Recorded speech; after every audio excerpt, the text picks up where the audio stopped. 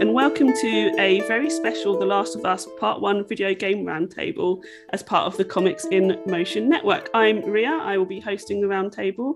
I am obsessed with The Last of Us, as I've just been talking about with some of my guests, both The Last of Us and The Last of Us 2 and The Last of Us TV shows coming up, which is going to be the highlight of my year, like above like everything else, and probably including like my own child's birthday and stuff like that, because I'm freaking obsessed with this game. So it's not true. I love you. I did warn everybody beforehand this would be quite chaotic. It's late. We've all had technology issues. So let's just get cracking. So I'm going to start introducing everybody first. Introduce yourselves, tell me what your background with the game is, how you heard about it, how you came to play it, and anything else we might want to start with the game. Who will I start with? Let's start with the pair. Let's start with Blake and Ellie. Yeah, hi everyone, my name's Blake, long-time gamer, first-time podcaster for a game. You know what? I actually had The Last of Us on my shelf for years. I think I picked it up on disc from a friend, and it was just set on the shelf as one of those I'll get to it one day things. And it wasn't until getting into the Comics in Motion Discord family where all the chat kind of came up about it, and I thought, you know what, I've actually got this, I should give it a crack.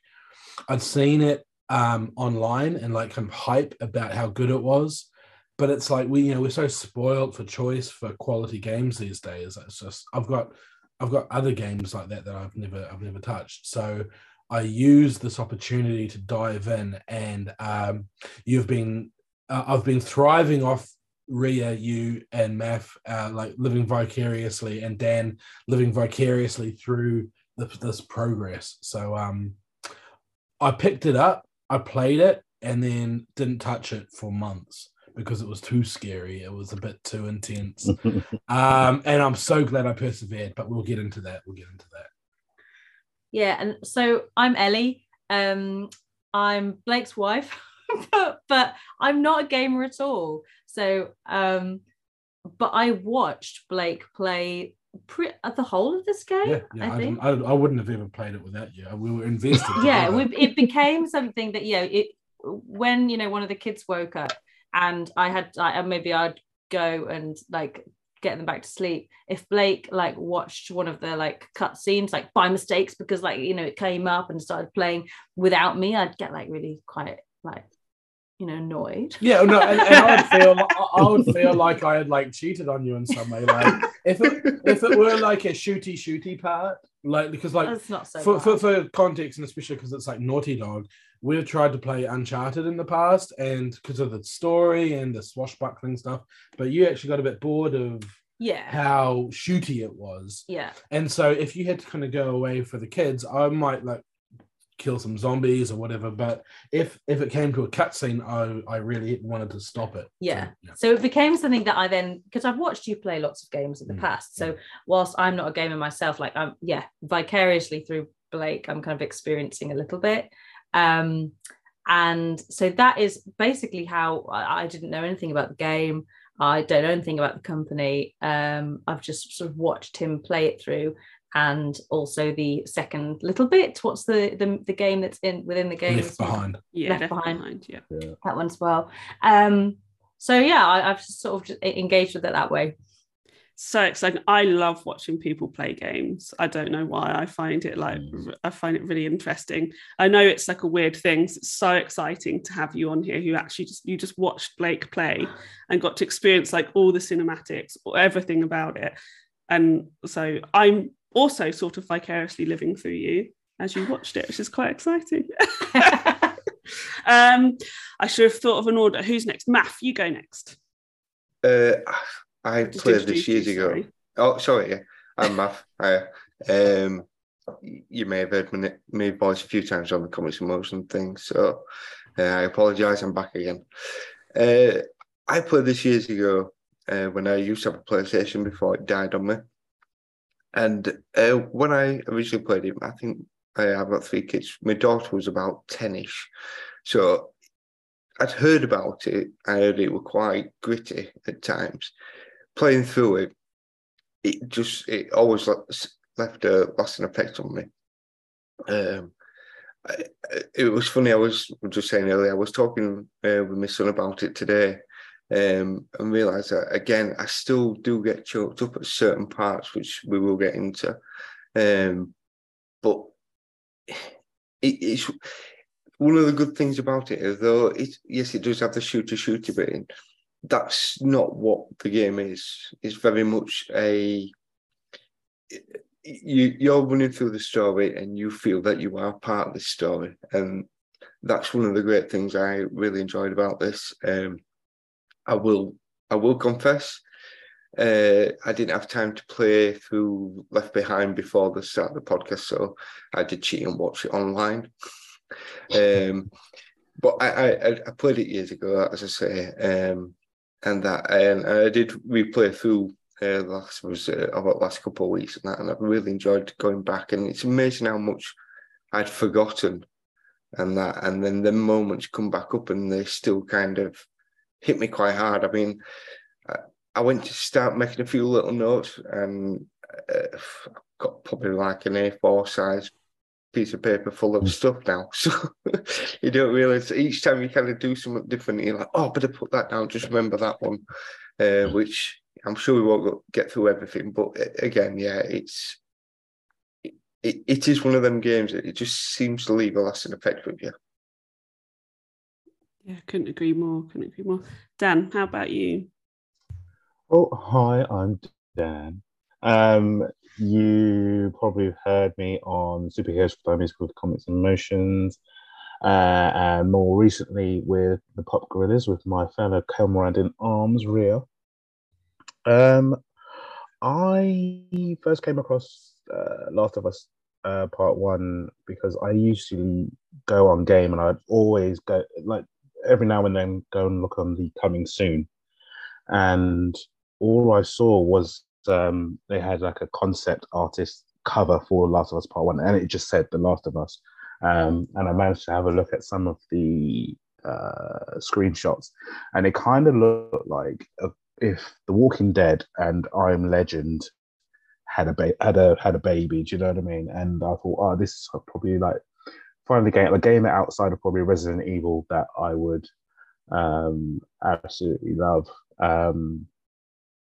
What I love about it is normally I'm not a stealth type of person. I'd be more of a John Rambo, go and shoot, bang, bang, whatever type of person. But this one actually kind of sucks me into the whole stealth thing, because you have to actually think about what you're going to do before you do it. You're not going to be able to pick up a box of 30 bullets.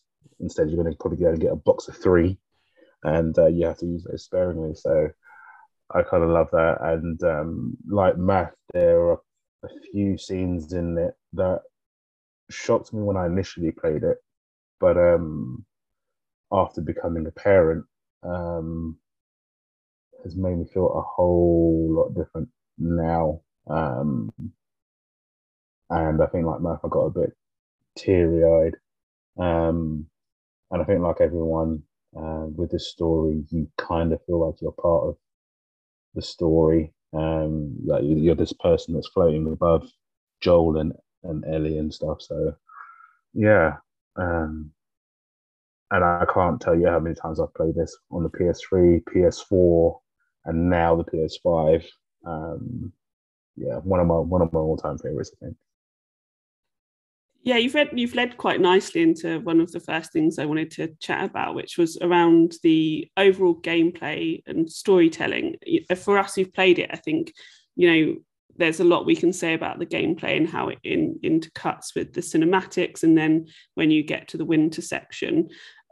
But also, and I won't just pick on you the whole time, Ellie, but there is obviously for you, the gameplay and the storytelling is going to be really interesting to hear from that. I guess I should quickly say about the game, I'm presuming everybody listening to this understands what the game and has played it, but so The Last of Us is a post-apocalyptic game. You play Joel, who the story follows him. So when the outbreak happens, which is through the cordyceps virus, which is a fungus that infects people's brains and turns them into zombies.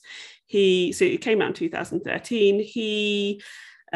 We see him and his brother and his daughter at the start of the game when the outbreak is happening, and his daughter is shot by the military. And then we get to 20 years later and we see how the world is trying to rebuild itself, how they're trying to live their lives.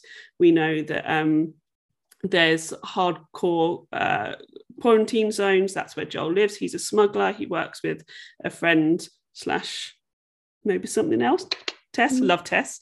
And they are recruited to transport a 14-year-old girl called Ellie across the country because she holds the cure to the virus. And it's about how their relationship develops and what happens to them on that journey. It goes through 4 seasons. It starts in summer, goes through autumn. We get to winter, where we get to play as Ellie, and then we get back to spring, which is where the game ties up. So again, I'm saying this as if we all know, but just in case not, if not, just don't listen to us, go and play the game. That was a fantastic summary. I think that's probably your best one so far. Right? You can tell you're passionate about this. And you've prepared. That was amazing. I was quite nervous because, as we all know, me and my summaries of things are not fantastic. But you live and breathe this game. So I do live and breathe this game. I've got Last of Us art up on my wall. I've got Last of Us toys. I played it so much. It's often a thing that I talk about at people who do not want to hear me talk about it. I've played it a lot and I enjoy it, and I think it's possibly my all-time favourite game, although KOTOR, just because it holds a special place in my heart, might beat it. But anyway, this isn't about me. I'm here to facilitate chatting with you. If I want to do this, I'll just go and sit by myself for 3 hours and talk about the game to nobody and record it and release it, and nobody will listen. So what was I talking about? So the overall gameplay and storytelling. Yeah. How you feel that fits together. What are some of the things in the narrative that you enjoy the most? Who's like Dan, because you went last before. You can go first now. Yeah. So yeah, like I said, gameplay wise, this actually makes you think about what you do, when you do it, how you do it. And I think like games like Call of Duty, everything's all up in your face.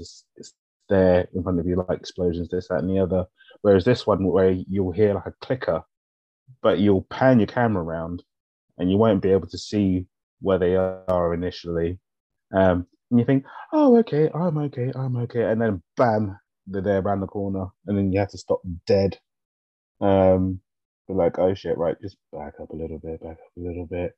And you get all caught up in it. And I think that kind of has like a little nice segue into it, because once you reach like the end of a scene where you've cleared a room with clickers, bloaters, runners, and stuff like that, they play like kind of like somber guitar music, and it kind of brings you right back into it, and then they segue into like a cut scene, and it's absolutely beautiful. And then, like I said, like most games you will get where you'll find like a little ammo box and it has like 10, 20, 30 bullets in it. Whereas this, you probably only get like 1. And then you'll get to the next part and there's like 5 runners, 2 clickers and a bloater. It's like, right, what am I going to do? And I like that it forces you to actually explore your surroundings, because usually you just go from A to B and then that's it. Whereas this is like A to B to C to D to E to F and so on and so forth. And it's just absolutely amazing. I love it.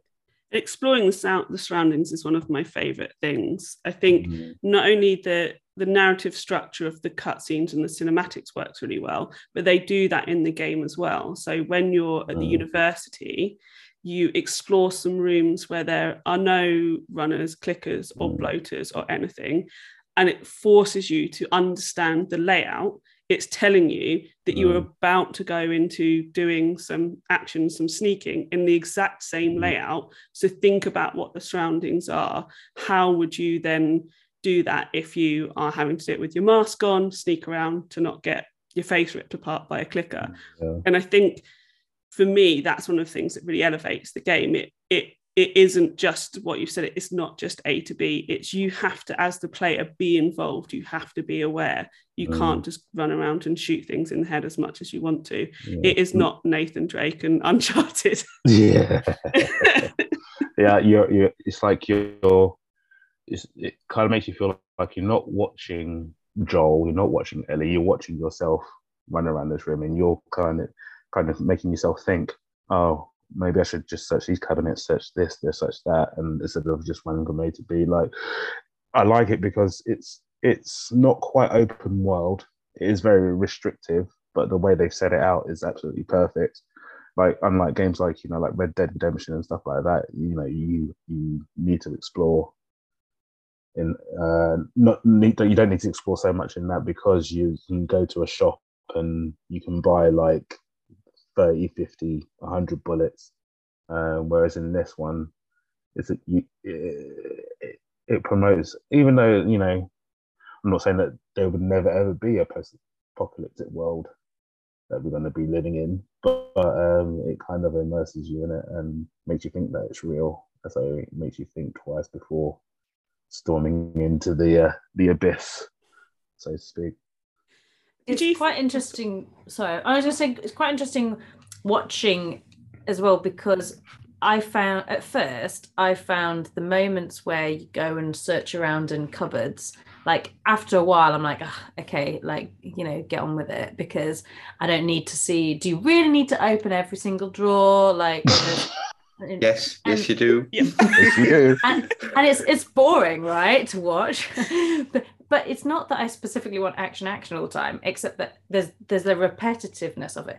But it was once we started to talk to each other about that I became more invested in that, and therefore in the game in various ways, because I learned to recognize how, it does prepare you. It's like we would start to go, oh, we're picking up a lot of stuff here. What's, you know, we're gearing up, you know, for boss level type of thing. Yeah.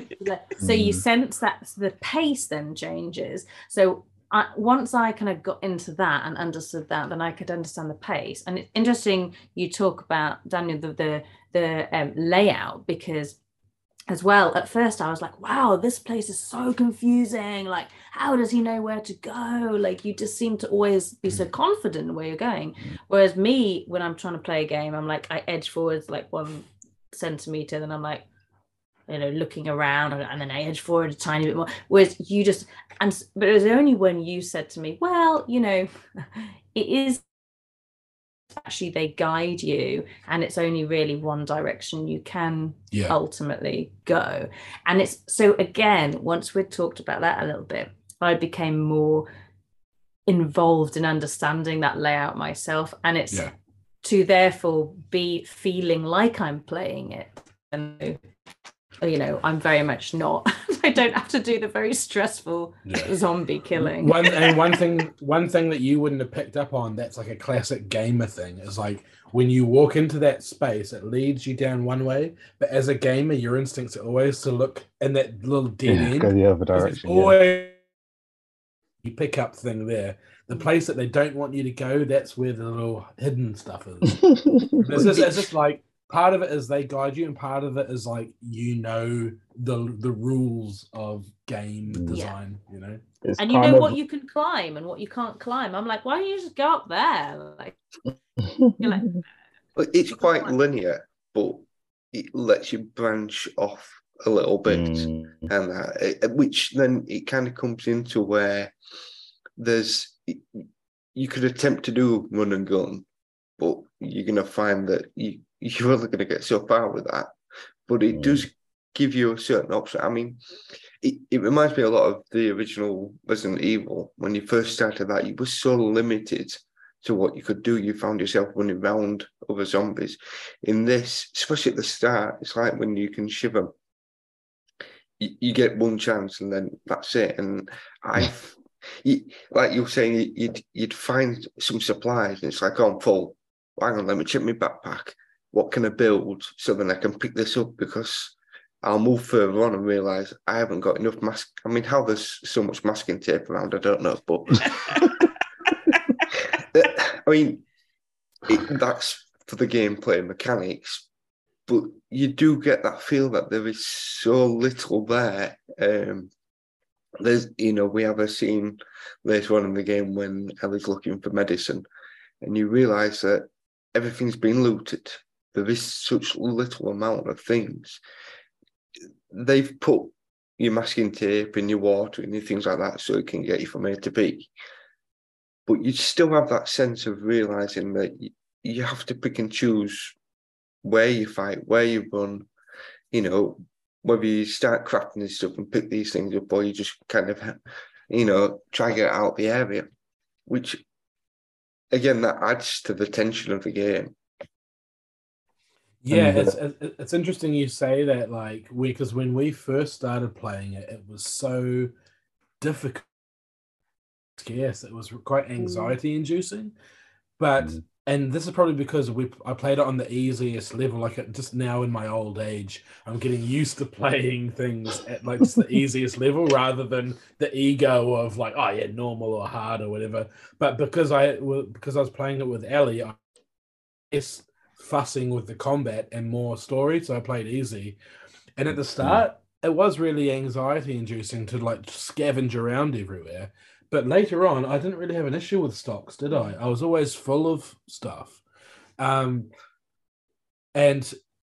sometimes I'd in the game to get quite creative with my takedowns with Molotovs and stuff, because I just instinctually wanted to hoard those things until I realized I'm going around not picking the stuff up. So let's just lob a few out. And oh man, there were some awesome Molotov kills, weren't there? It was pretty sick. but I was said Rhea about cinematics, because we finished it a few weeks ago, didn't we? And then we just for this roundtable we went through and rewatched the cinematics, and one of the things the cutscenes are so cinematic, but one of the things I noticed, which is how often they will use the kind of in-game, almost gameplay type footage in the cinematics, and that really helps with the immersion, because some of it's so filmic, shallow depth of field and stuff, but then they'll just have a wide shot, which, and as gamers we know, these days you have a cutscene and it will go seamlessly into the game, and watching the cinematics removed from the gameplay, you realize actually how much they do that and how effective it is in that immersion. Yeah, absolutely. For me, one of the most immersive things is, and I was talking about this with my friend who's also probably not as obsessed with the game as I am, but we were talking about what our favourite sections of the game were, and we'll come up to that in a little bit. And I was saying my favourite, I've already spoken to Matt about this, is winter, even though I find it incredibly traumatic as a whole section of the game in general. But it's my favourite because during spring and summer, during summer and autumn, you become so confident as Joel, right? You feel strong because you start off quite weak as Joel in the beginning. You're learning the mechanics. Tess is in charge. You're following what Tess does. You've not got that much ammo. You've not got that much supplies. But you start to feel really strong as Joel. You start to feel like the protector, right? You are protecting Ellie. You've got her all the way to the hospital. There's nobody there, but you go, don't worry. We're going to keep going. We're going to keep pushing through. I can just gun down anybody now by this stage. And then Joel obviously gets horrifically injured. And the game takes you right back to being Ellie. And you suddenly feel like a 14-year-old girl. You've got no supplies, you're not physically strong, and you're all by yourself in a post-apocalyptic world where there's zombies and terrible human beings. And you feel, whenever I play it, when I get to winter and I play as Ellie, I feel so vulnerable. And I'm suddenly I've got to think back to where I was at the beginning, 2 seasons ago in the game, however many chapters ago, and remember what I did then to get through to the next part of the game. And I just think that's so smart. And I think when I first played it, I had no idea that you suddenly got to play as Ellie. And I remember just being like, oh, this is awesome. I get to be her because she's the best character. But also I remember just suddenly being like going from really confident, I could probably just run through and shoot everybody, to being scared by the game again and feeling really tense, and being like, why are they doing this to me? This is horrific. It's interesting because they do a clever thing there as well. The bit where Ellie gets captured and then you Joel again, and like you say that you've been this confident Joel, and then you go to Ellie and you're a bit nervous and you relearn it all. You go back to Joel, but you don't feel confident because of that panic stricken of Joel. There's people coming in, and that's the point when it really hit me with the fact that the relationship that he had with Ellie, that it wasn't just a job anymore. I mean, you get that as it's going through, but at that point, you feel that fear. And you feel that fear of going back to the start with what happens with Sarah. And the panic, and as you're playing through, my hands are sweaty and I'm thinking, oh my God. And you're so nervous and making a mistake, because at that point, you're not really thinking about yourself as Joel. You're thinking, I've got to get to Ellie. And it's a clever way that they do it, where they kind of pulled you rug from under your feet with you playing Ellie. Then they put you back to Joel. But then you're still that, oh, shit, what do I do? I can't mess up. Whereas, like you said before, you felt, you've upgraded everything. You've got max, you've got loads of ammo, you've got, your shivs, you can hit them 3 or 4 times. And it's just, it completely throws you again. That's such a good point. I hadn't even really thought about that, Math, about how once you do go back to Joel, it's never quite the same, is it? There's like a fragility that there wasn't before. Like you say, you've kind of maxed out by that point. Just before that, that's when I'd really embraced using all the weapons, and you feel like you're a master of your domain. And then, the rug gets pulled out from under your feet, like you say. Like, I had no idea. I thought that was it for him. And then we go into that new act, that winter. And you said, didn't you, Ellie? You were like, do you realize you're playing differently? Yeah. And I didn't know if that was you playing differently, or whether it was somehow the game not allowing you to play in certain ways. And I guess it's potentially a bit both. No, but totally, because you as Joel by that stage, you're the man, and later on, like, she's smaller, she's weaker, but she's got that knife. And that knife is awesome. I love that. Why don't we have that? and so I was much more sneaky. I felt more confident sneaking around then than I did with him at the start, when we were really kind of scared by the clickers and all that. I felt much more confident with her later and enjoyed playing it like that. And in a way, it was a shame to go back to Joel like that. But Math brings up a really good point about that emotional shift, because it's kind of like you kind of touched on it before, Rhea, about Joel and Tessa's relationship, the kind of like unspoken connection there. And you can see the slow burn for him. Like, we know narratively his heart's going to thaw a bit for her, but it's a slow road, isn't it? And it really culminates in that winter space. It's interesting that you say that. Oh, I'm so sorry. No. I just said it's interesting you say about the feeling more confident with the knife as Ellie in the early stages of playing Ellie versus the early stages of playing Joel, where I get you were more. It was more just like punching them, right? You were just, but because Joel as a character is actually like, he's like the tough guy, right? But he's actually really quite anxious as a character. Like, he's super. At the beginning, with Tess, he's like, no, we shouldn't be doing this. We should stop this. This is not for us. He's super anxious all the time, and he's anxious with Ellie all the time. Eventually, he softens, I guess. But he's an anxious guy. Whereas Ellie, she's like confident from the off. She's solid, and yet she's still got all the vulnerability, because who's that kid later on? With Henry and the younger brother Sam says to her, doesn't he? He's like, how are you not scared?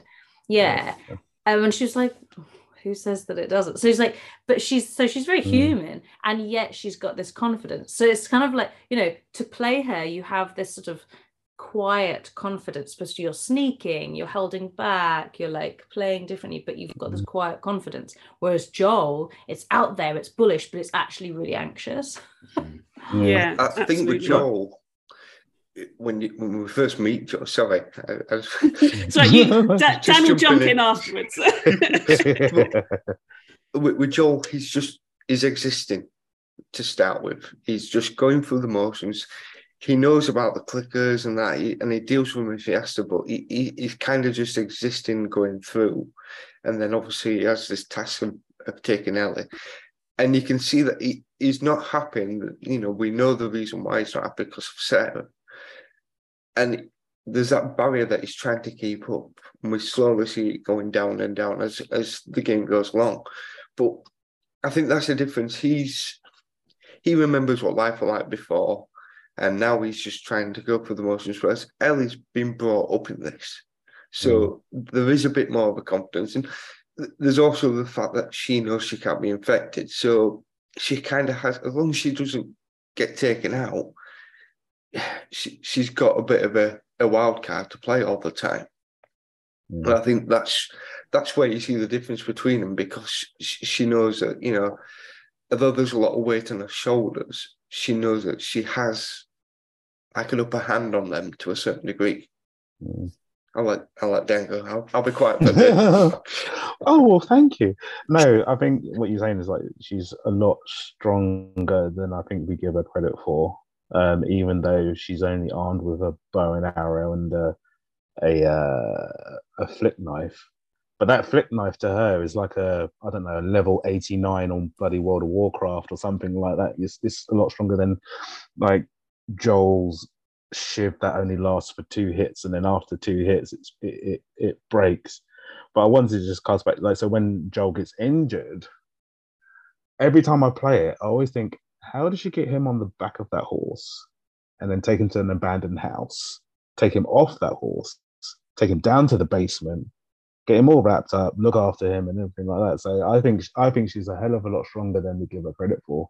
Even though, like, really, you're saying, like, she's just this 14-year-old girl, she's vulnerable, she's this. I think she's far from vulnerable. Far, far, far from vulnerable, I think.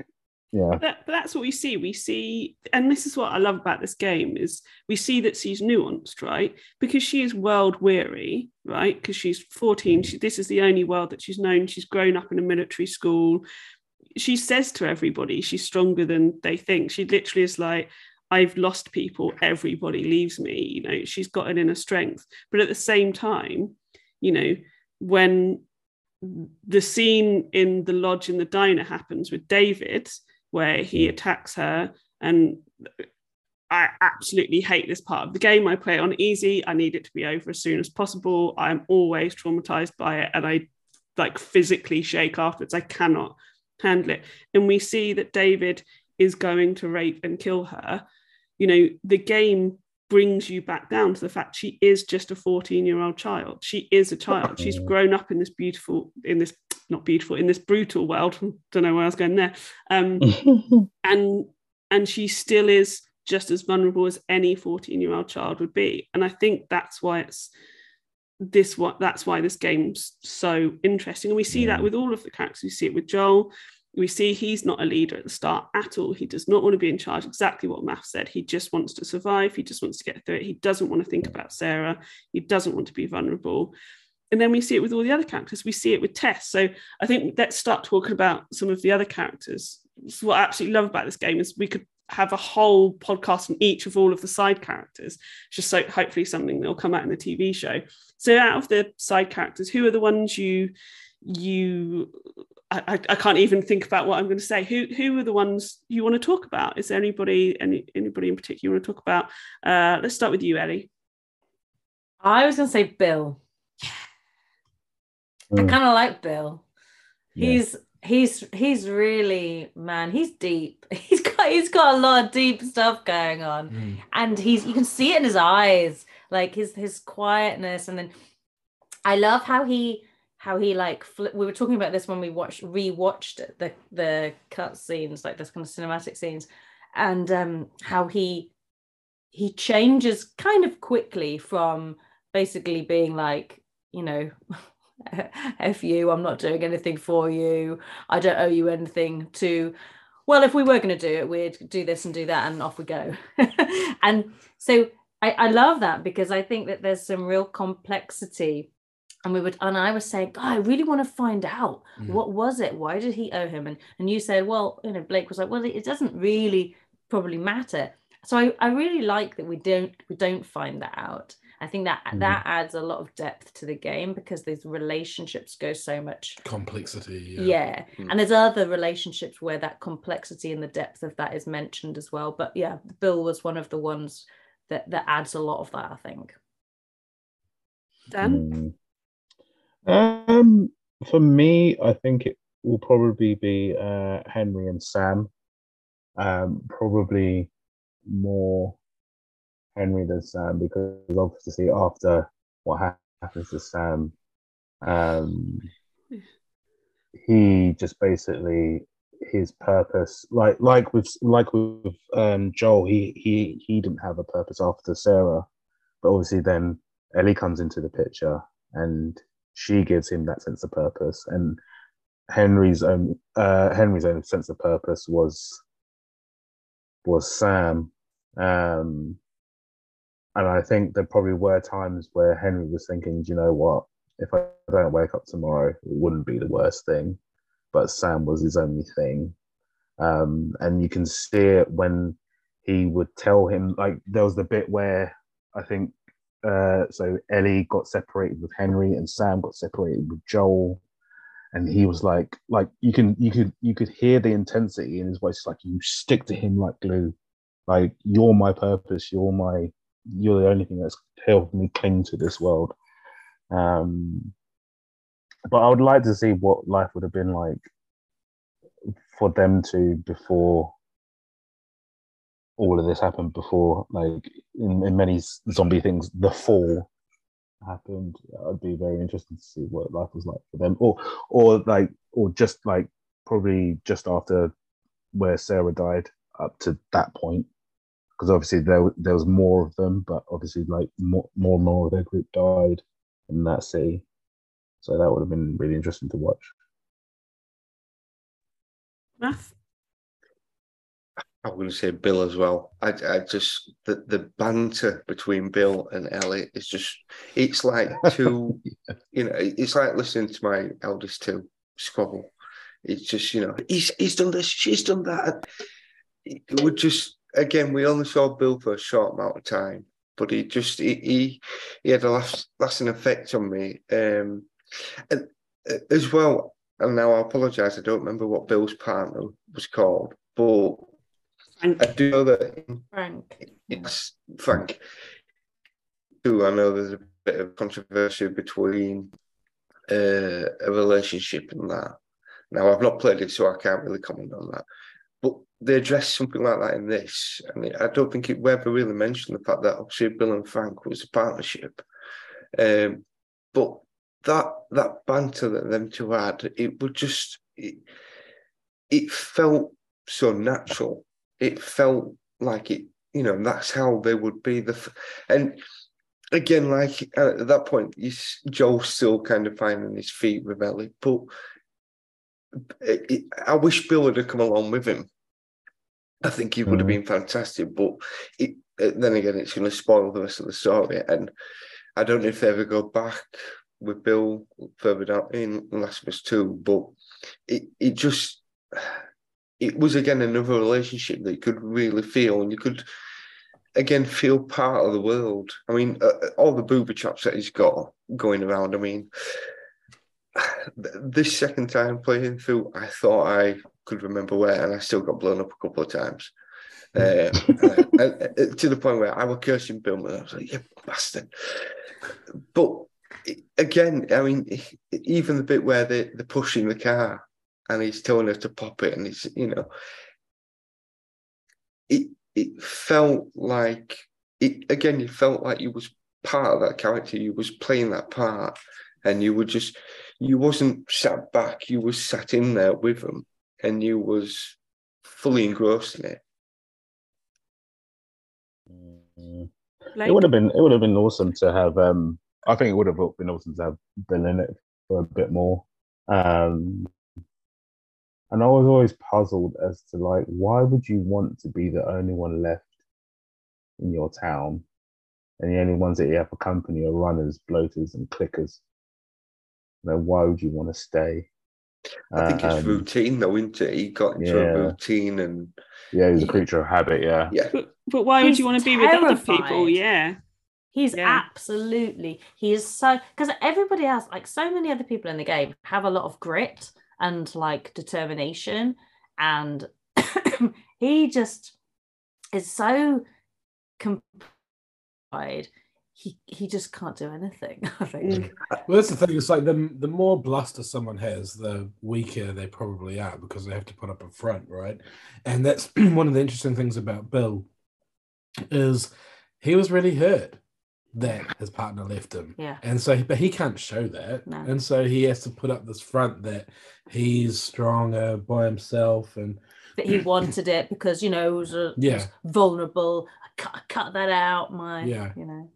Yeah. And when you find that letter, it's gutting. Yeah, it's absolutely gutting. But you know, it's an interesting thing. I won't say too much about Bill because he was a standout for me. But you've a few of you have said like some things about him. But one of the things I thought was interesting was after it kind of unfolds the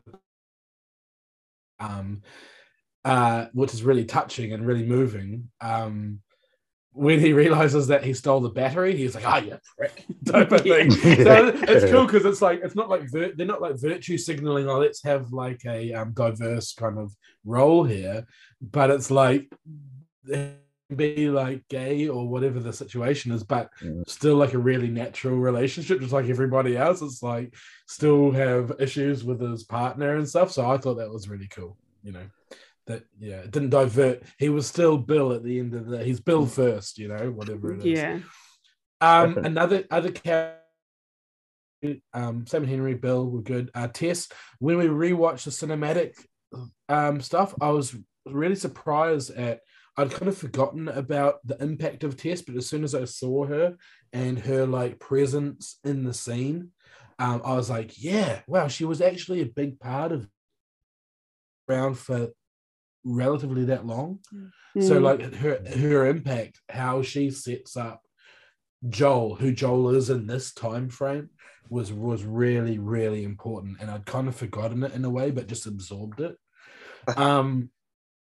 But because we've talked about this a little bit in the Discord, like who we would want to see more of, and I actually I'm sorry, Rhea, but I actually kind of would like to see a bit more of David. Me too. David's my favorite side character. I say favorite in the way that like Cersei Lannister is my favorite side character in Game of Thrones, right? It's like your shadow. It's like your shadow. I can't help but be fascinated by them and want to know more. Ellie and I talked about this when we rewatched it, right? About what's the dynamics, what's the turn? Because like for me, what my feelings encountering David for the first time, and then again when we rewatched, was like, oh, this is scary. What's this? Okay, no, maybe they're fine. And then there was just a killer scene. Like I'll just go back and rewatch just that cutscene, the moment where you've given your trust to him because you've gone through this like battle of the zombies together, and then you sit down by the campfire and he does this like cowboy kind of Clint Eastwood kind of speech, and as soon as the fucking cowboy speech around the campfire comes out, you know there's going to be a turn, you know there's going to be a heel turn, and it's slow. It's like Kill Bill, you know, type of monologue, and you just think, oh shit, I let my guard down, here we go. And it just gets worse from there. But why I would like to see more of him is I just found that community so captivating. And like a lot of the game, they insinuate more, they imply more, you get more of a sense of something rather than you explicitly told it. And in situations like with the dark themes of their group, like let's say cannibalism or sexual assault or whatever, it's like, it's the implied stuff, and it made me wonder if they're a community, like at what point do you cross that threshold of like, we're all kind of surviving, like before that we get to the hunters, and the hunters are just like animals in a way, and they just are just doing all these horrible killings and raiding, ambushing, and that they're not really human in a way, but his group seem like humans. But like, at what point does their moral code switch? And that's what I find really fascinating and would like to see more of. And also there's only watching it back when we watched the scenes did I sort of really listen to him more. I think in the game we were like, oh God, what's and the sort of the challenge of trying to work out. And when we watched it back more like a film, there's that moment he says, I get it, you killed our guys because you had to, they didn't give you much choice, and we kill, and he's basically saying that we're killing people and eating people because we have to. It's like, that's horrific, but at the same time, within the context of the story, I started to be like,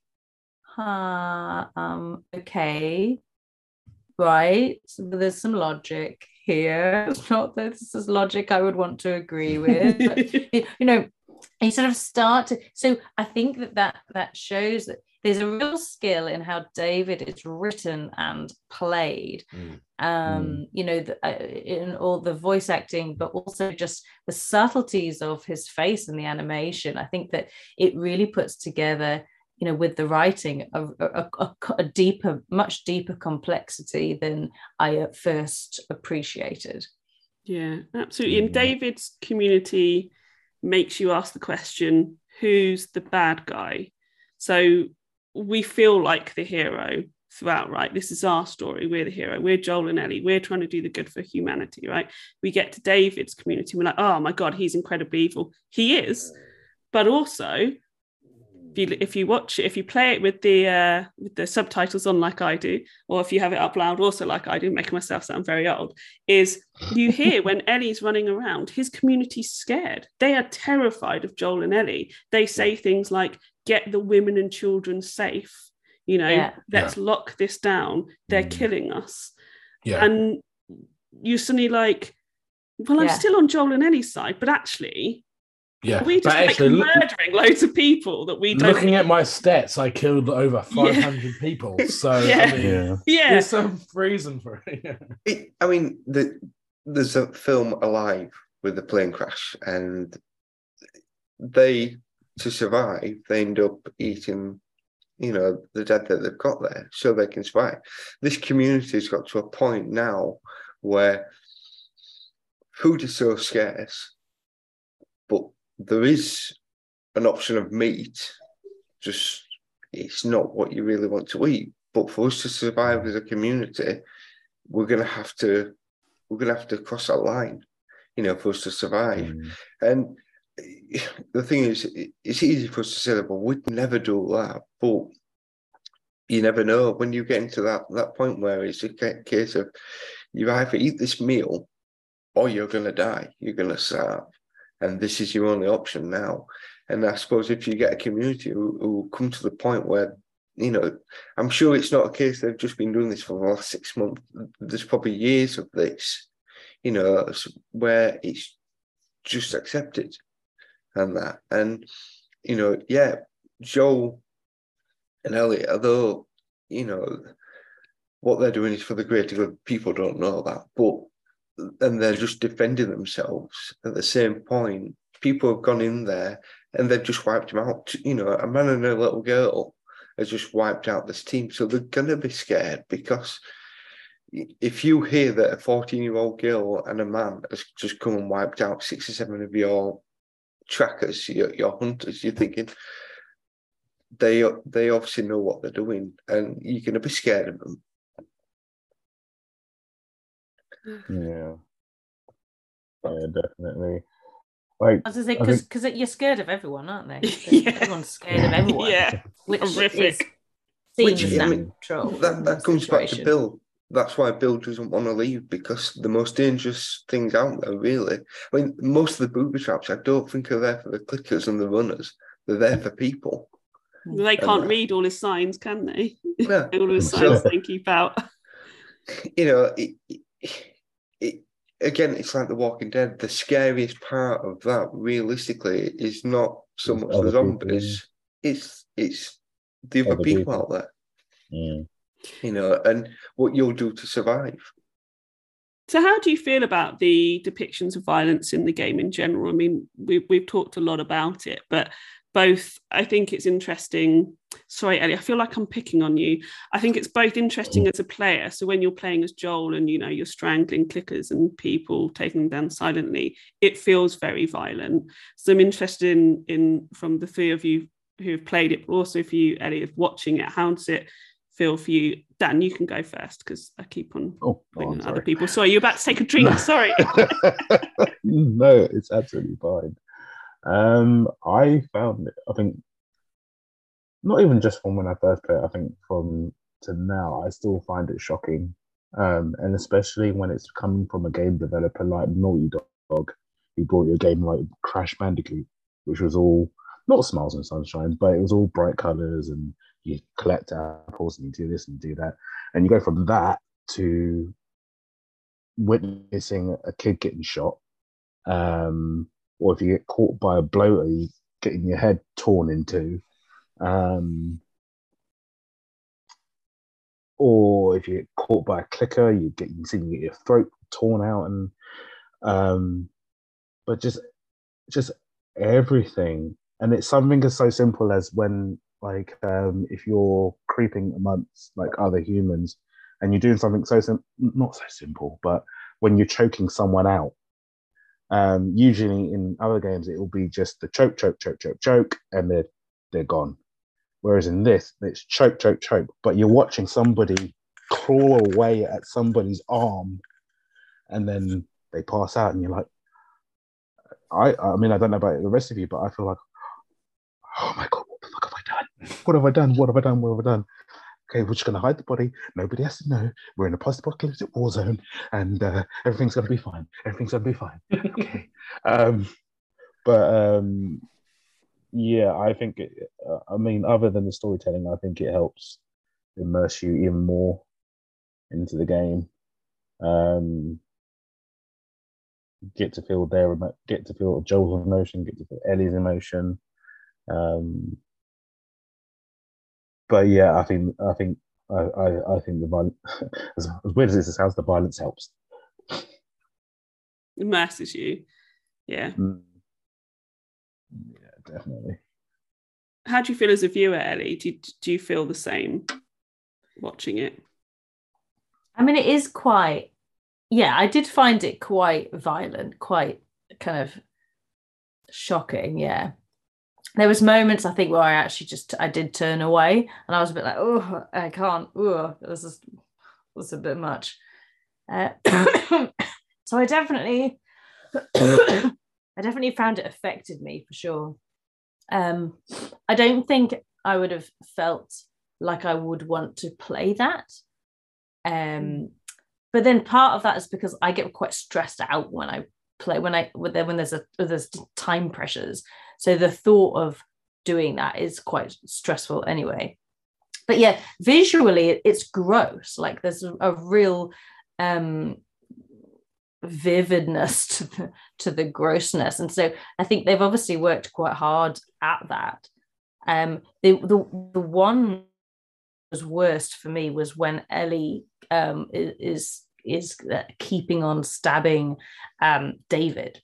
That was really, and you don't actually see that. No, it's an upshot, isn't it? It's an upshot of her, but the noises, I think the sound in the game is for me in terms of the immersion, because I'm not playing, obviously, then there's less action for immersion, and now the way the sound, I can understand why sound in video games is just so important, and so the way the sound drew me into that, or repulsed me, massively. And then I was interested by the end of that, when they, Joel and Ellie leave and the camera comes back and it's just the knife, you just see the knife.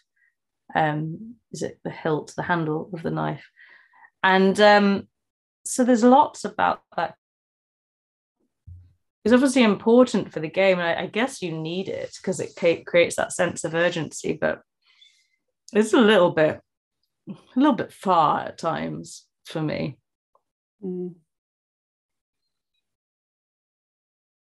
I think with the David thing, the fact that you don't see is more hard hitting, because that's where your mind then takes up. But at the same point, you feel Ellie's fear there. You feel the fact that, you know, she was pushed into a corner where it was him or her. She didn't have a choice at this point, and she didn't really know Joe was outside, and that she knew there was a commotion going on. But, you know, in that moment, she's just escaping. It's him or her. And the fact that, you know,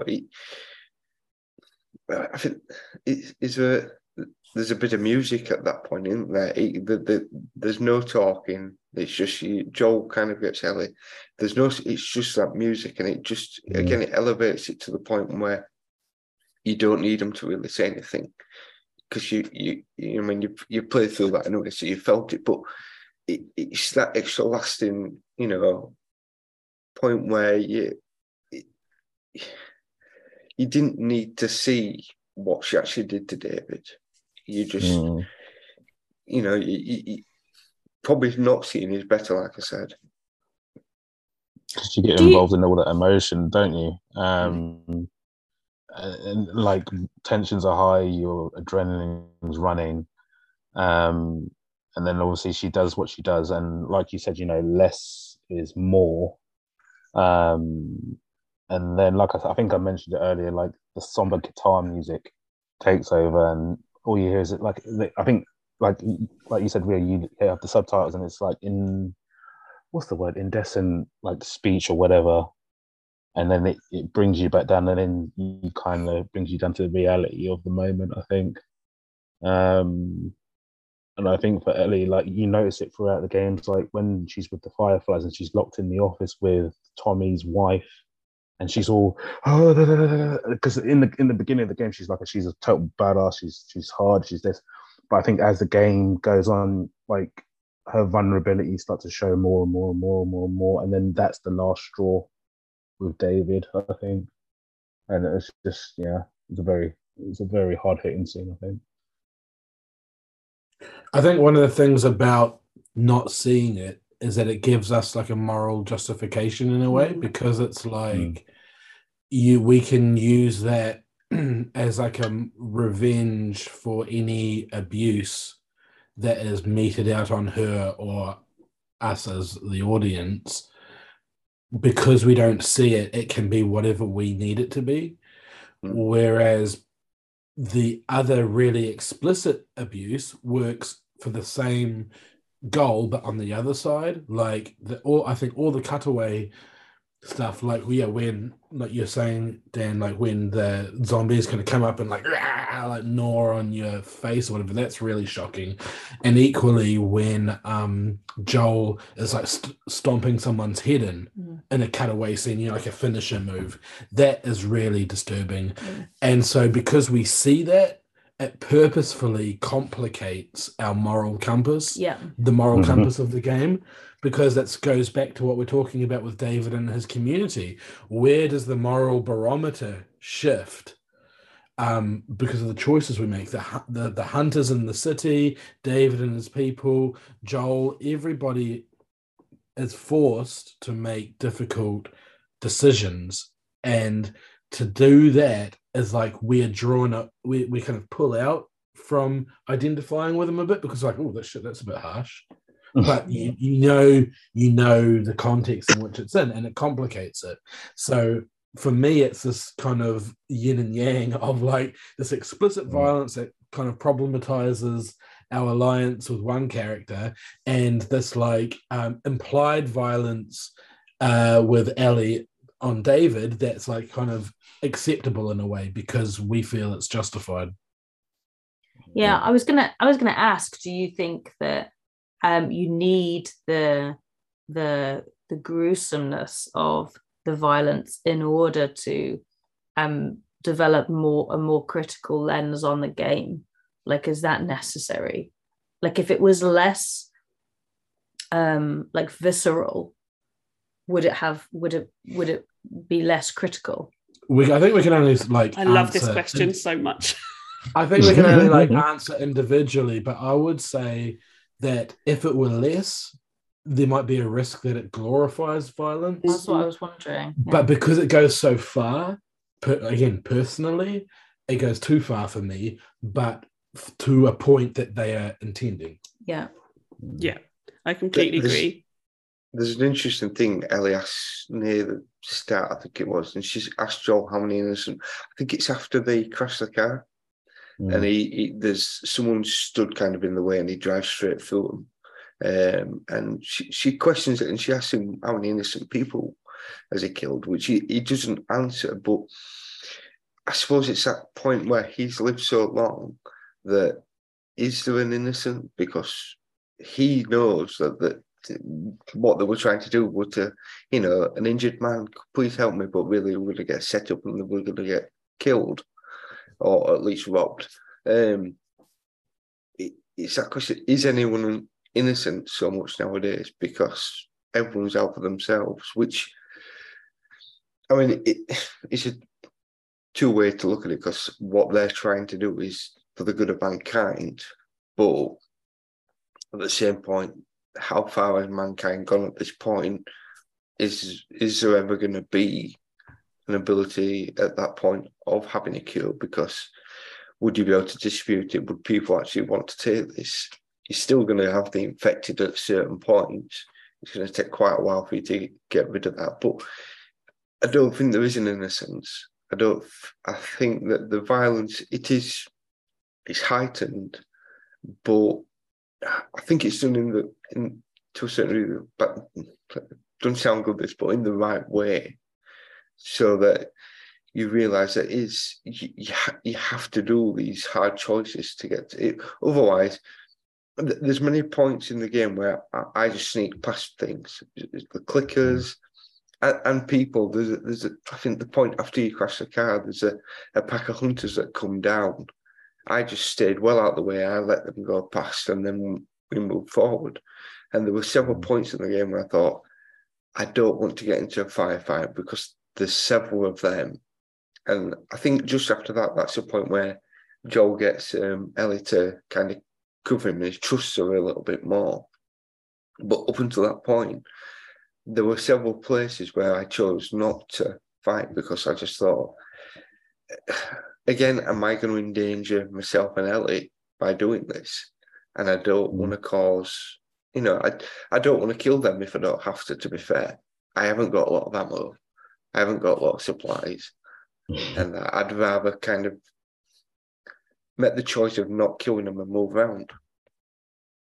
Practical reasons for not killing them. I love that. Not moral. You're like, I've not got a lot of ammo, so... Yeah. So I need that for next week. Yeah. It's a case of I could take them out to make an easy path through, but is that going to impact me further down the line and put me in more danger? And that it's not so much of a case of it. I don't want to kill them because it's the wrong thing to do. It's more of a case of what's the best thing for myself to do at this point. Survival, eh? It's like, I don't want to kill them. It's like, I only got one more hit at this shit. I'm not a shiv master yet. I only get one stab. So annoying. That's what I always go for. I'm like, get those 100 pills to be a shiv master so they don't all break on one go every time. I do like that. Was it with the crafting? It actually makes you choose what you craft. You can't complete them all. Do I want a med pack or do I want a Molotov? Hard choice. I like that as well, because when you're on the crafting table and you upgrade your rifle or your flamethrower, and you see him using parts and changing how the weapon or whatever it is like that, and it's just a silly little thing, but the fact that you see that he's actually adding to his arsenal and that, and you are kind of limited to what you can and can't upgrade. So you've got to make that choice. Do I want to stay back and use the bow and arrow on the rifle, or do I want to go in there with a flamethrower? I can't do both. So, which is going to be more beneficial? Yeah, the crafting options were really good, wasn't it? Like you say, Rhea, you can't do them all, so it's strategic. I want more ammo on this one? I want more spread on this one, and it's good because it lets you play how you want to play. Am I going in with the shotgun? Am I going in with the ships? Yeah. So probably need to start wrapping up soon. I've got 2 essential questions, and they both kind of go into each other and then go into my final question. So 3 questions, that's what maths is. Doing well. I did warn you it'd be chaotic. I think I've been doing quite well. So are there any favourite sections or seasons or things that happen in the game for each of you? And within that question, what are the parts of the game that had the biggest impact on you? I think we've all sort of answered that, but it'd really be good to hear that within that wider question about not even your favourite bits, because can you have a favourite bit in this game? Is favourite the right word? I mean, who knows? Blake, how about you? Well, yeah, rewatching it, I was reminded of the drama of in the early part, I guess it was spring or summer, the leaning skyscraper, just how visually awesome that was. And I'm really looking forward to going back and playing that, because that's when at the start I was quite scared about it, and I'd like to go back feeling a bit more confident. I think I might up the difficulty next time. But I would say winter. I think it might be quite a common one. I don't know, we'll see. But I think winter was really cool just because the stakes were up so much. You're getting near the end. You can feel it's near the end. I wasn't sure what was even going to happen with Joel because I wasn't sure of the story going ahead. And moving in with Ellie and that kind of the drama of David's crew and all that, I just thought that was really awesome. I liked the part with Tommy. We haven't really mentioned Tommy, but that part was brief, and I really liked the Western element with it. They're on horseback and they're trying to talk all macho and not really talk about their feelings and, that type of thing. There's that kind of cowboy element to it.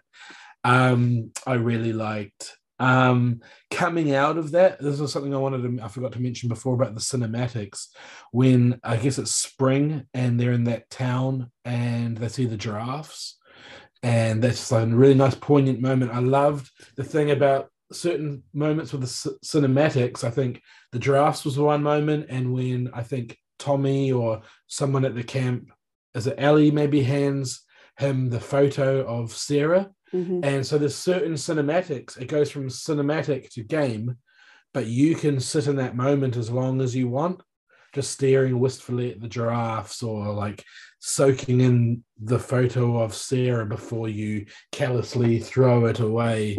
You can choose yourself. And it's kind of what Dan was saying from the start. Unlike the kind of Call of Duty type games where it's all in your face, there's moments of breathing. We've talked about this, Rhea, with the Miyazaki films. There's like space, and I really liked the elements that had that. And so, yeah, the giraffe part, winter, those sorts of things. Yeah, giraffe part makes me cry every single time. I'm like, I know it's coming. It still happens. It's Ellie's excitement, right, after all the trauma she's been through. And then she's a little kid excited because she's never seen. And giraffes are my favourite animals because I don't believe they're real. They're insane. They're like dinosaurs. How do giraffes exist? That's a different podcast.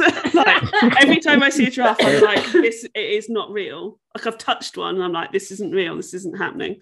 Exactly. So that bit, it just completely just destroys me every single time. How about you, Dan? I think I'll go for the same. I think winter was my favorite, obviously because of the end result. I think what I felt was the biggest impact on me was the beginning where Sarah died, because I watched it the first time round, obviously when it initially came out, and it shocked me because it's something that I would never ever dream to see in a video game, but it's there, it's real, it's happened. But then as a parent seeing that again, I'm not seeing it as Joel and Sarah. I'm seeing it as myself and my son. And like I don't know if it sounds sick and twisted, but like to try and imagine what Joel was going through Joel's head in that precise moment in time, I welled up and I cried. And it's one of the very few video games that's actually made me cry. And I think again, like Blake and yourself said, the bit with the giraffes, you get to see Ellie as she should be seen, which is a kid enjoying life, seeing things for the first time. And it kind of, in a weird way, it shows that even though there's all these horrible things happening in the world, there's this one pure, beautiful moment.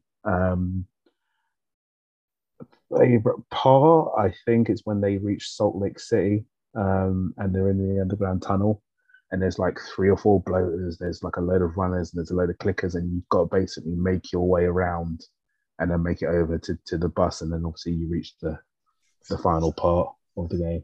I think that was my favorite part of the game, I think. Matt, how about you? I think now I was saying before, I was talking to my son earlier on about this, and I could feel myself kind of choking up a bit when I spoke about the Sarah part. When I originally played this, as I say, my daughter would have been about 8 or 9. So, and even playing through again, the fact that when Joel turns to try and protect her, and obviously he isn't successful, how that hit me. But the fact that plays throughout the game, there's several times when Sarah's mentioned, and it's quite an. Hang on, I've written it down. Sorry. There's a bit where Ellie sees a movie poster for the Dawn of the Wolf, and she asks about him. Joel mentions that he went to see her, and he took. And she says, "Oh, it's not the kind of film you'd want to watch." And you understand that he got dragged along because Sarah wanted to go watch it, and then he kind of cuts her off with it. And then further down the line, there's a bit in the medical camp just after the giraffes where I think Joel sees Ellie again as that little girl, and she does actually approach the subject, and she mentions Sarah for the first time to him because obviously she's learned about Sarah. Yeah. And Joel actually opens up a bit, and you feel again, you can feel the hurt in his voice, and the fact that you've seen how much he's grown as a character at this point, that he's able to open up to a certain degree with Ellie. And it's that touching, that touching thing, and it's a constant thing throughout the game. Just it pops up every now and again, and you are automatically, when you meet Ellie, you associate her with Sarah, so he's going to do the right thing by her, which I'm sure we're going to. I don't want to go into the end game bit yet because I'm sure that's the next question. Yeah, it's. But you can feel, as I say, as a parent, I know a lot of the choices that John makes. Without a second of, that's what I would do for my kids. Mm-hmm. And it's,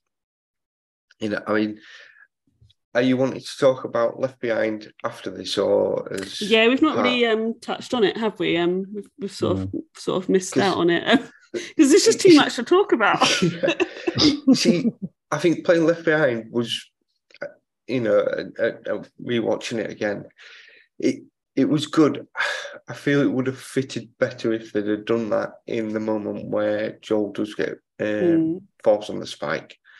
It was it was a DLC, so they did it afterwards. But I think it would have worked better if they could have done it at that point, But again, you see Ellie as a little girl again, when her and Riley are playing at the arcade machine, and she's imagining it all, and then the water gun fight and stuff like that.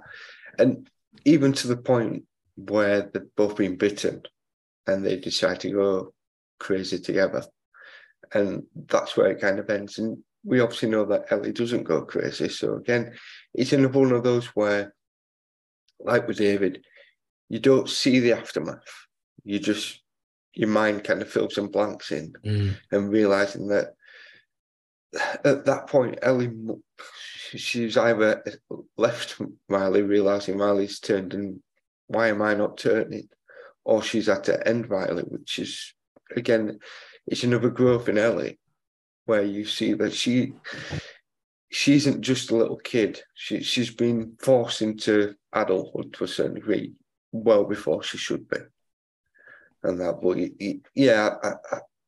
the whole Sarah backline story to it is really to the point where I think when Tommy says that he's going to take her the rest of the way, and Joel gets on the horse, and it's like, no, I'm going to do this. And again, I can feel it here. It's choking up.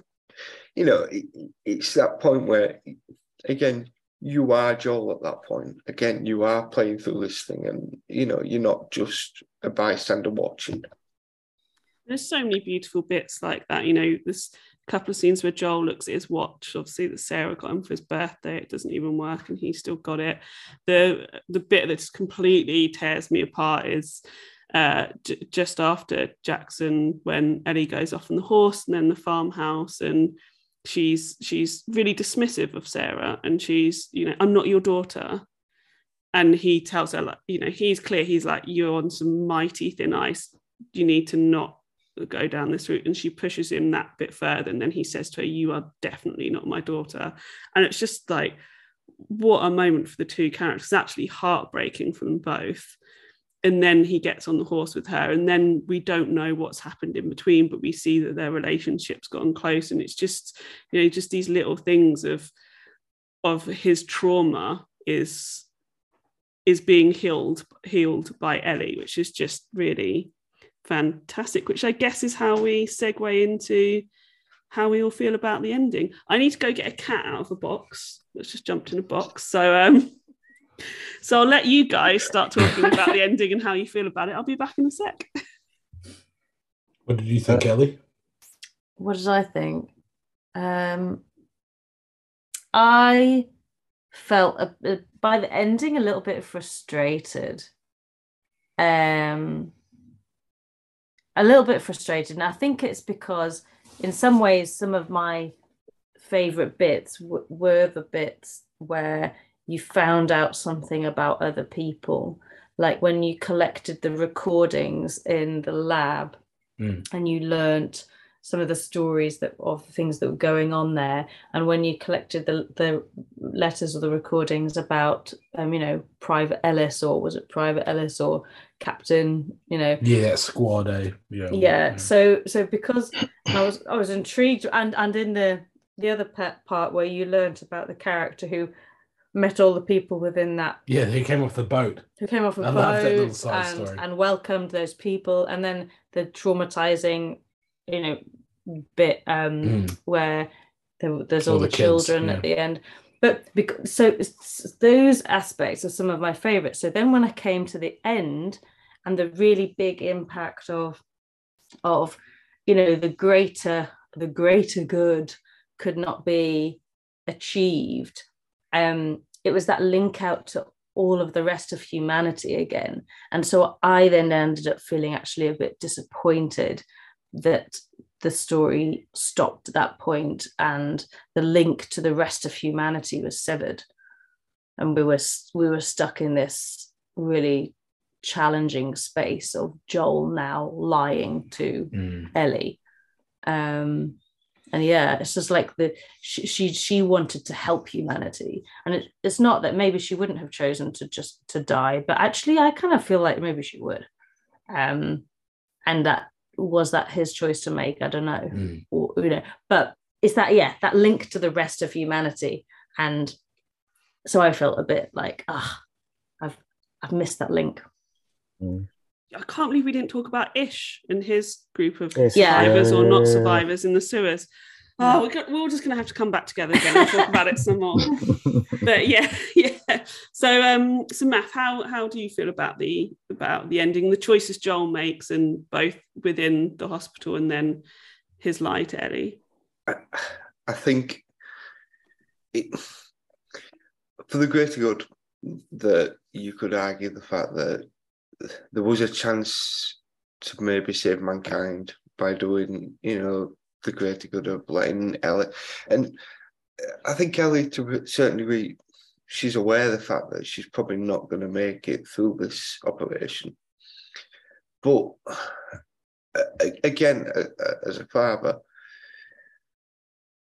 screw the world. That's my daughter, and there's nothing. It wouldn't matter what you offered me or what the outcome could be for the rest of humanity. I could not make that sacrifice. And again, if it meant that I would have to lie to her for the rest of her life so that she has a chance to grow up and, have some form of life, I'd do it in a heartbeat. And this is where it's very clever, because it toys you both sides. It toys you with the fact that, he should have let them have a chance of saving, thousands, millions of people, not just one. But, the way I suppose he sees it is, Ellie hasn't taken replacement of Sarah, but she is now under his protection, and as I say, in a heartbeat, I would have made the same decision. I would not have let that happen, and so whether that makes me the good guy or the bad guy, to be honest, I don't really care, because again, it's that would be my daughter, and that's what I would do. Same. I was very conflicted by it. I liked the ending because, like you, Matt, like I'm a dad, and if I was ever faced with that situation, I would have done the same. I would have capped the surgeon and just taken him. But then the part of me is like, would I ever lie to my child? Because it's not like he's telling them, Santa's not real. Do you know what I mean? Spoilers. Spoiler alert. Sorry if there's any kids listening. If there are any kids listening, we're talking about the last of Us, which is probably like a certificate 18, so you shouldn't be even listening to this. Go to bed. Well, Rhea looks devastated. I can't believe you've just done that. Father Christmas isn't real, dude. Sorry, but we're all adults here, Some of us still dare to dream. Yeah, exactly. Some of us will still have that innocence.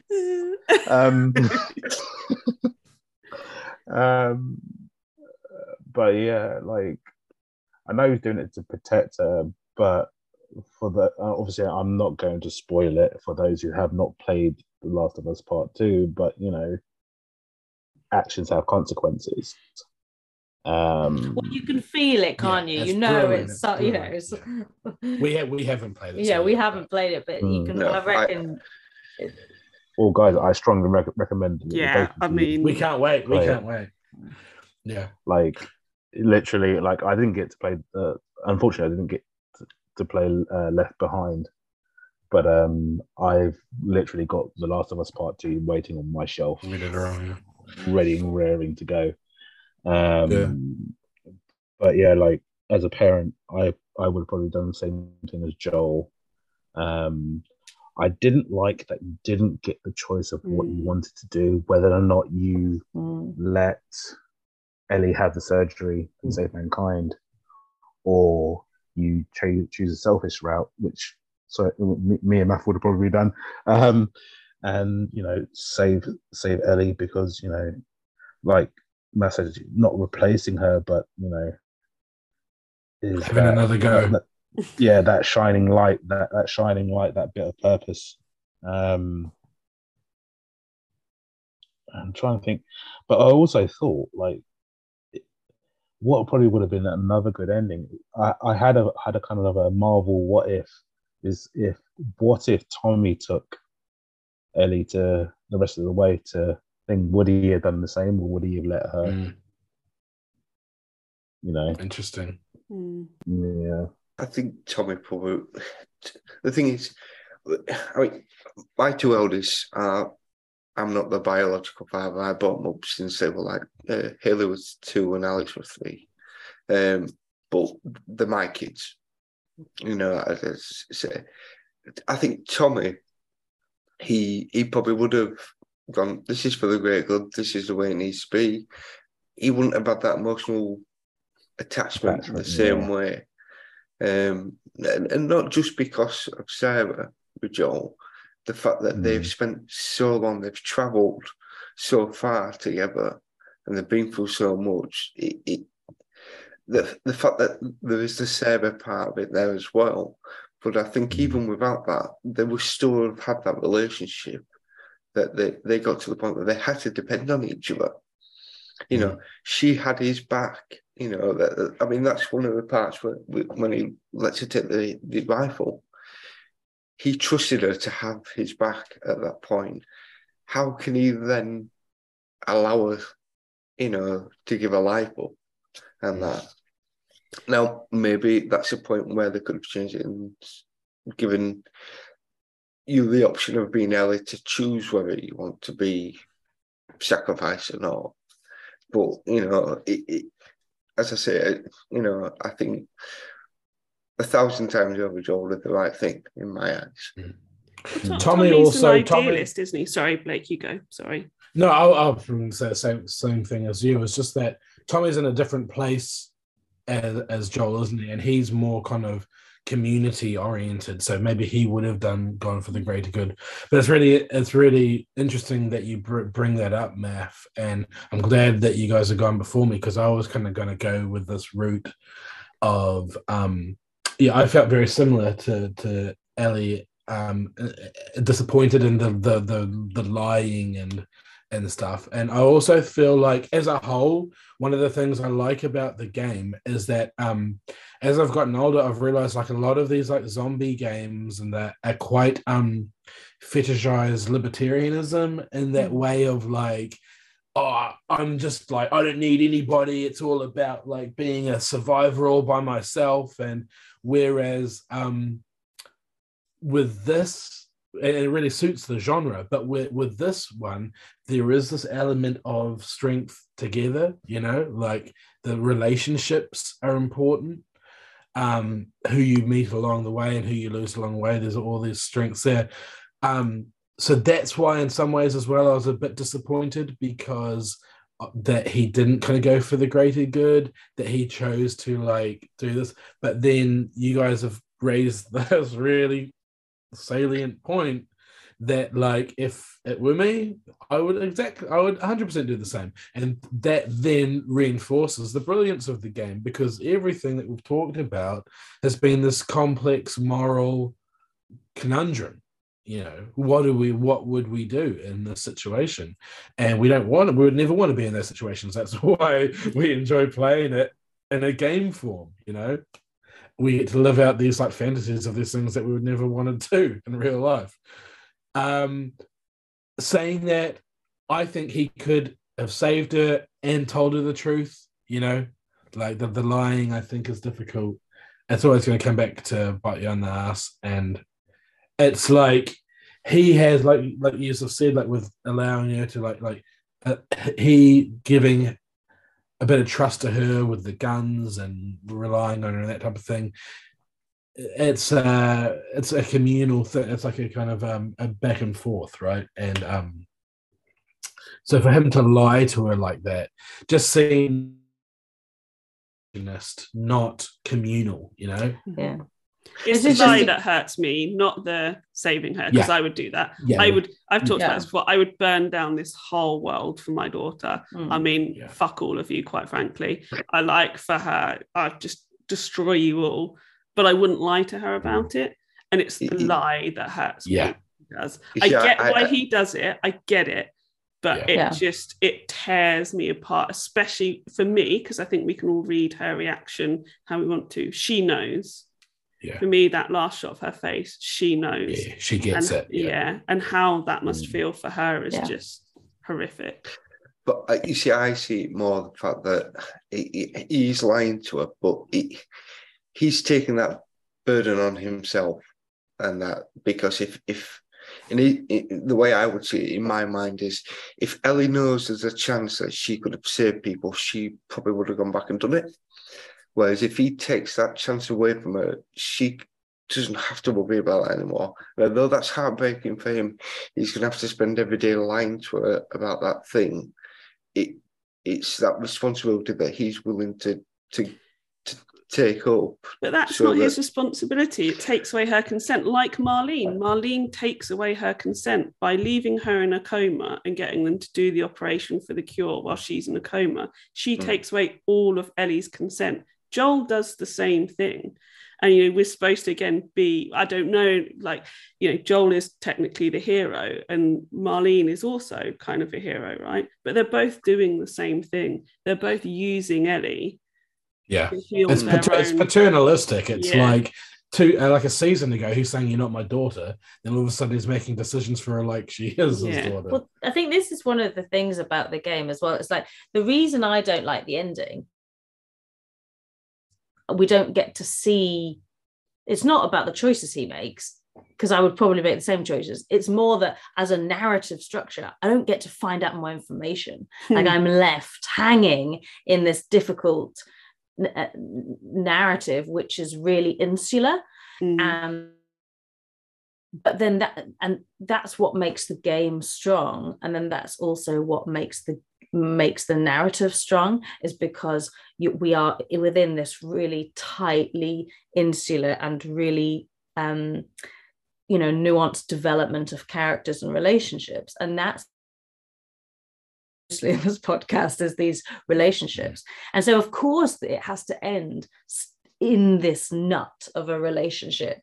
And complex. The reason has watching the narrative unfold, it frustrates me as an ending, is because I don't get anything else. But I suppose we're stuck within that fantastic nut of challenge, which it's been throughout, which is what to do and what's the right thing to do. But that's kind of the good thing, the fact that we all have a different opinion on how it should have been, and no one's right, no one's wrong. And that, at the end of the day, God forbid us ever to be in that situation. And that, and me saying that, oh yeah, I would have taken Ellie and I would have lied to her. I don't know for definite that that's exactly what I would do in that situation. I think I would, but again, I'm not right and I'm not wrong. Exactly. It's just, it's very open, and I suppose that's why you don't have that choice. And they make that choice for you. Yeah. Because especially I would have pissed my pants in the tunnels at the start. And I would be dead. I would absolutely be dead. I would not be in this equation at all. I think I would have taught her how to swim earlier on. I don't know if that's something they do. Not sure they've got enough time, right? Yeah. Well, throw in the water, hope for the best.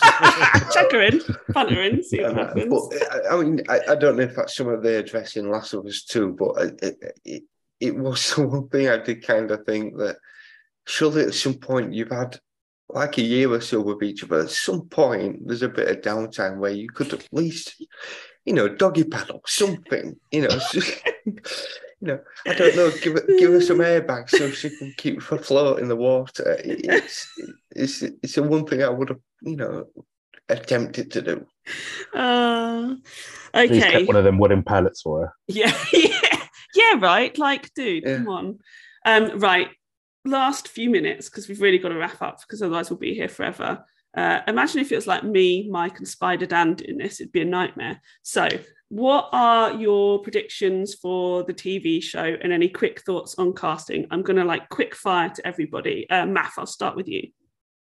I can't wait for it. If it's half as good as the game and they can have that essence of this, it's going to be fantastic. I am a little bit worried. I've read a few things that some of the cast have said that they feel that the show's too short and there should be more. But there again, we don't know how much of the game are they going to cover everything, or is it just going to be, certain sections. I've rewatched that trailer several times.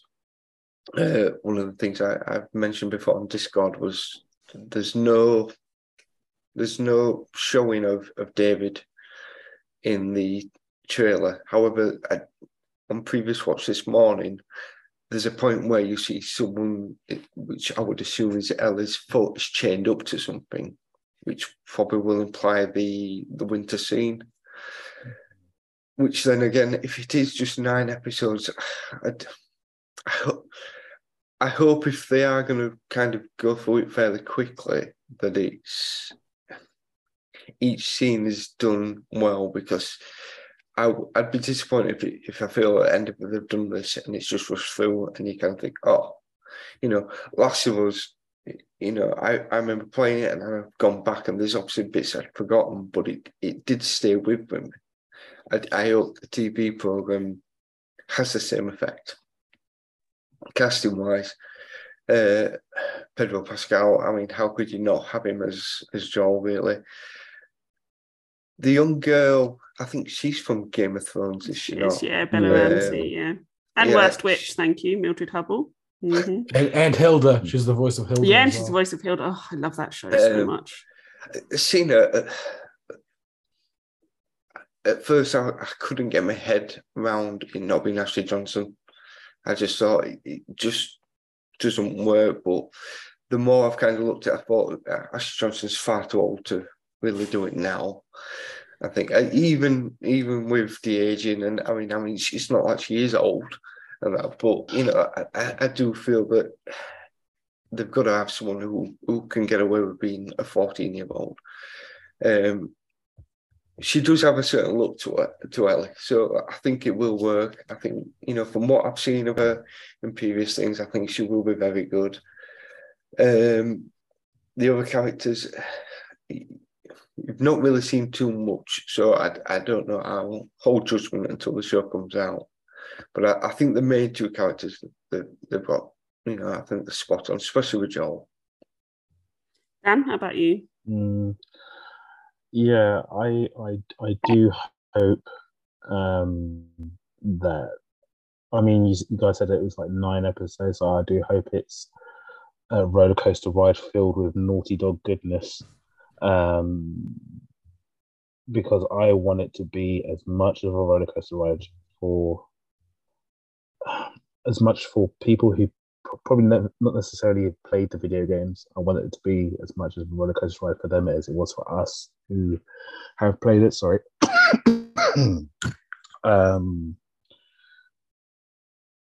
I was kind of hoping probably it would be more episodes. I think they could expand a bit more, because there have been a lot of video game outings that have been really disappointing.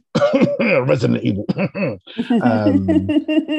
You made us watch that, I will just say. And I do apologize. No, you don't. You love it.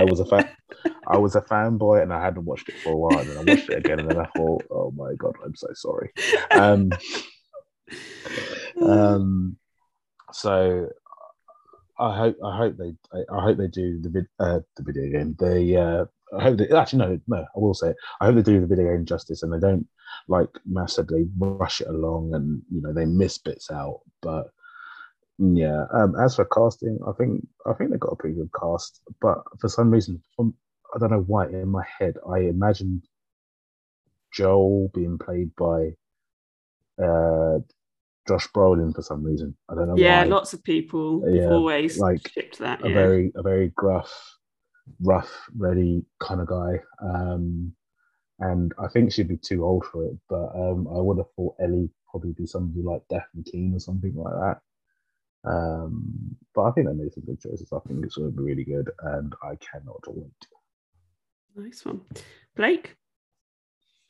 Yeah, we haven't really looked into the show. I don't really know that much at all, other than what you guys have told us. Well, you both have to watch it now, by the way, to come on. Yeah. Oh, the I weekly think we show. definitely will. Yeah, Will you? definitely. Will you watch Yeah, it? yeah. I knew about the two casting, and yeah, cool. Like, we'll see how it goes. Mm. Like, I'm not really that kind of strict about the casting of stuff. I think people can prove themselves and act, act a character. Again, I don't know that much about it. But I would like to think that they are going to do the whole game in that one series in the 1 9 episodes. I don't know if they've kind of confirmed that or not. I could see it being done in 9 episodes, especially like HBO. It is HBO, isn't it? Yeah. Like, you could have a pilot, like a first episode as the prequel, like with Sarah, and then the setup, and then after that you've just got 2 episodes a season. I think that's doable. Yeah. A season of the game. I mean, take out all the looting and all, because there is quite a bit of repetition. Like, how many times do you do all the stuff and it's like, oh yeah, we're going to that billboard, oh, we're going to the Capitol building, oh, we're going to the radio tower, like, condense all of that stuff and just keep the narrative of, like Ellie was saying, the relationships, like, that's what we're here for. Well, because that's a film aspect, isn't it? Yeah. Because in the game, obviously, there's so much practicality, which if you put all that into a film, it would be a terrible film. Yeah. Oh, here's something over there. Oh no, it's something I've already. I can't pick up any more bullets. Where do I climb up? Over here? No, over here. Why can't I get this ladder? Yeah. Or is that just you? Oh, pause it because my kids are. No, I'm looking forward to it, and I can't wait to play the second part as well, just to kind of have an idea about what will come up in the show, and make us, maybe, I don't know, hopefully it's not too obvious, but maybe they might like signal to a few things in this first season about what might come if they carry it on for a second season for part 2. How about you, Ellie? Yeah, ditto all the above. I have nothing else to add. Oh my, that is I'm how excited. you do it. That, when I was like, let's wrap it up, she's done it. Boom. That's what we're ending on. Beautiful. Can I be a pain then? Go on then. I just pulled up the cast on IMDb. And surely you're losing your mind about Nick Offerman being Bill, which is the best casting ever been created. Of course, that's genius. That's right. Because you can't have Alex Jones. He's a horrible being, but Nick Offerman would be great. Yeah. Gabriel Luna as Tommy. I'm not sure whether that works. Huh. And I like him, but I'm not sure whether that works. We mentioned before we started recording, Ashley Johnson's going to be in it, and also Troy Baker. And I know that there's a character that's not mentioned on IMDb, and you had a fear yourself about Troy Baker playing a certain character. I do worry myself. I don't know if you want to say that, or you want to leave that as... Yes, so I think they're going to break our hearts and do what they did with the game, which was they cast everybody's Nathan Drake, Nolan North sweetheart as David, just to traumatize us all. And my fear is they're going to do the same in the TV show and cast Troy Baker as David, and just traumatize me even more, because I need more trauma from the whole winter Confront your shadow, Rhea. And I'll just be like, I will love it. I will love every second if that's what they do, but I'll also just probably have a little cry in a corner. Like, how could you do this to me? It still leaves a blank of who Ashley Johnson's going to, unless... We'll find out. Maybe if they are going to go down that line and Troy Baker, because when you look at David in the game, he doesn't look like a Nolan North kind of character, does he, as such? He's a lot more kind of taller, which is more Troy Baker, to be fair. Ashley Johnson, could she be one of the, he's like right-hand men, kind of, because there's a point where, there's either the bit where David sends off the guy Buddy to go boy. get medicine. Yeah, Buddy Boy. Do you know That's what I what? was gonna say, I Buddy have Boy. played this game so many times and I still cannot remember that character's real name because he is Buddy It's Boy. Buddy Boy. Yeah, it's Buddy Boy.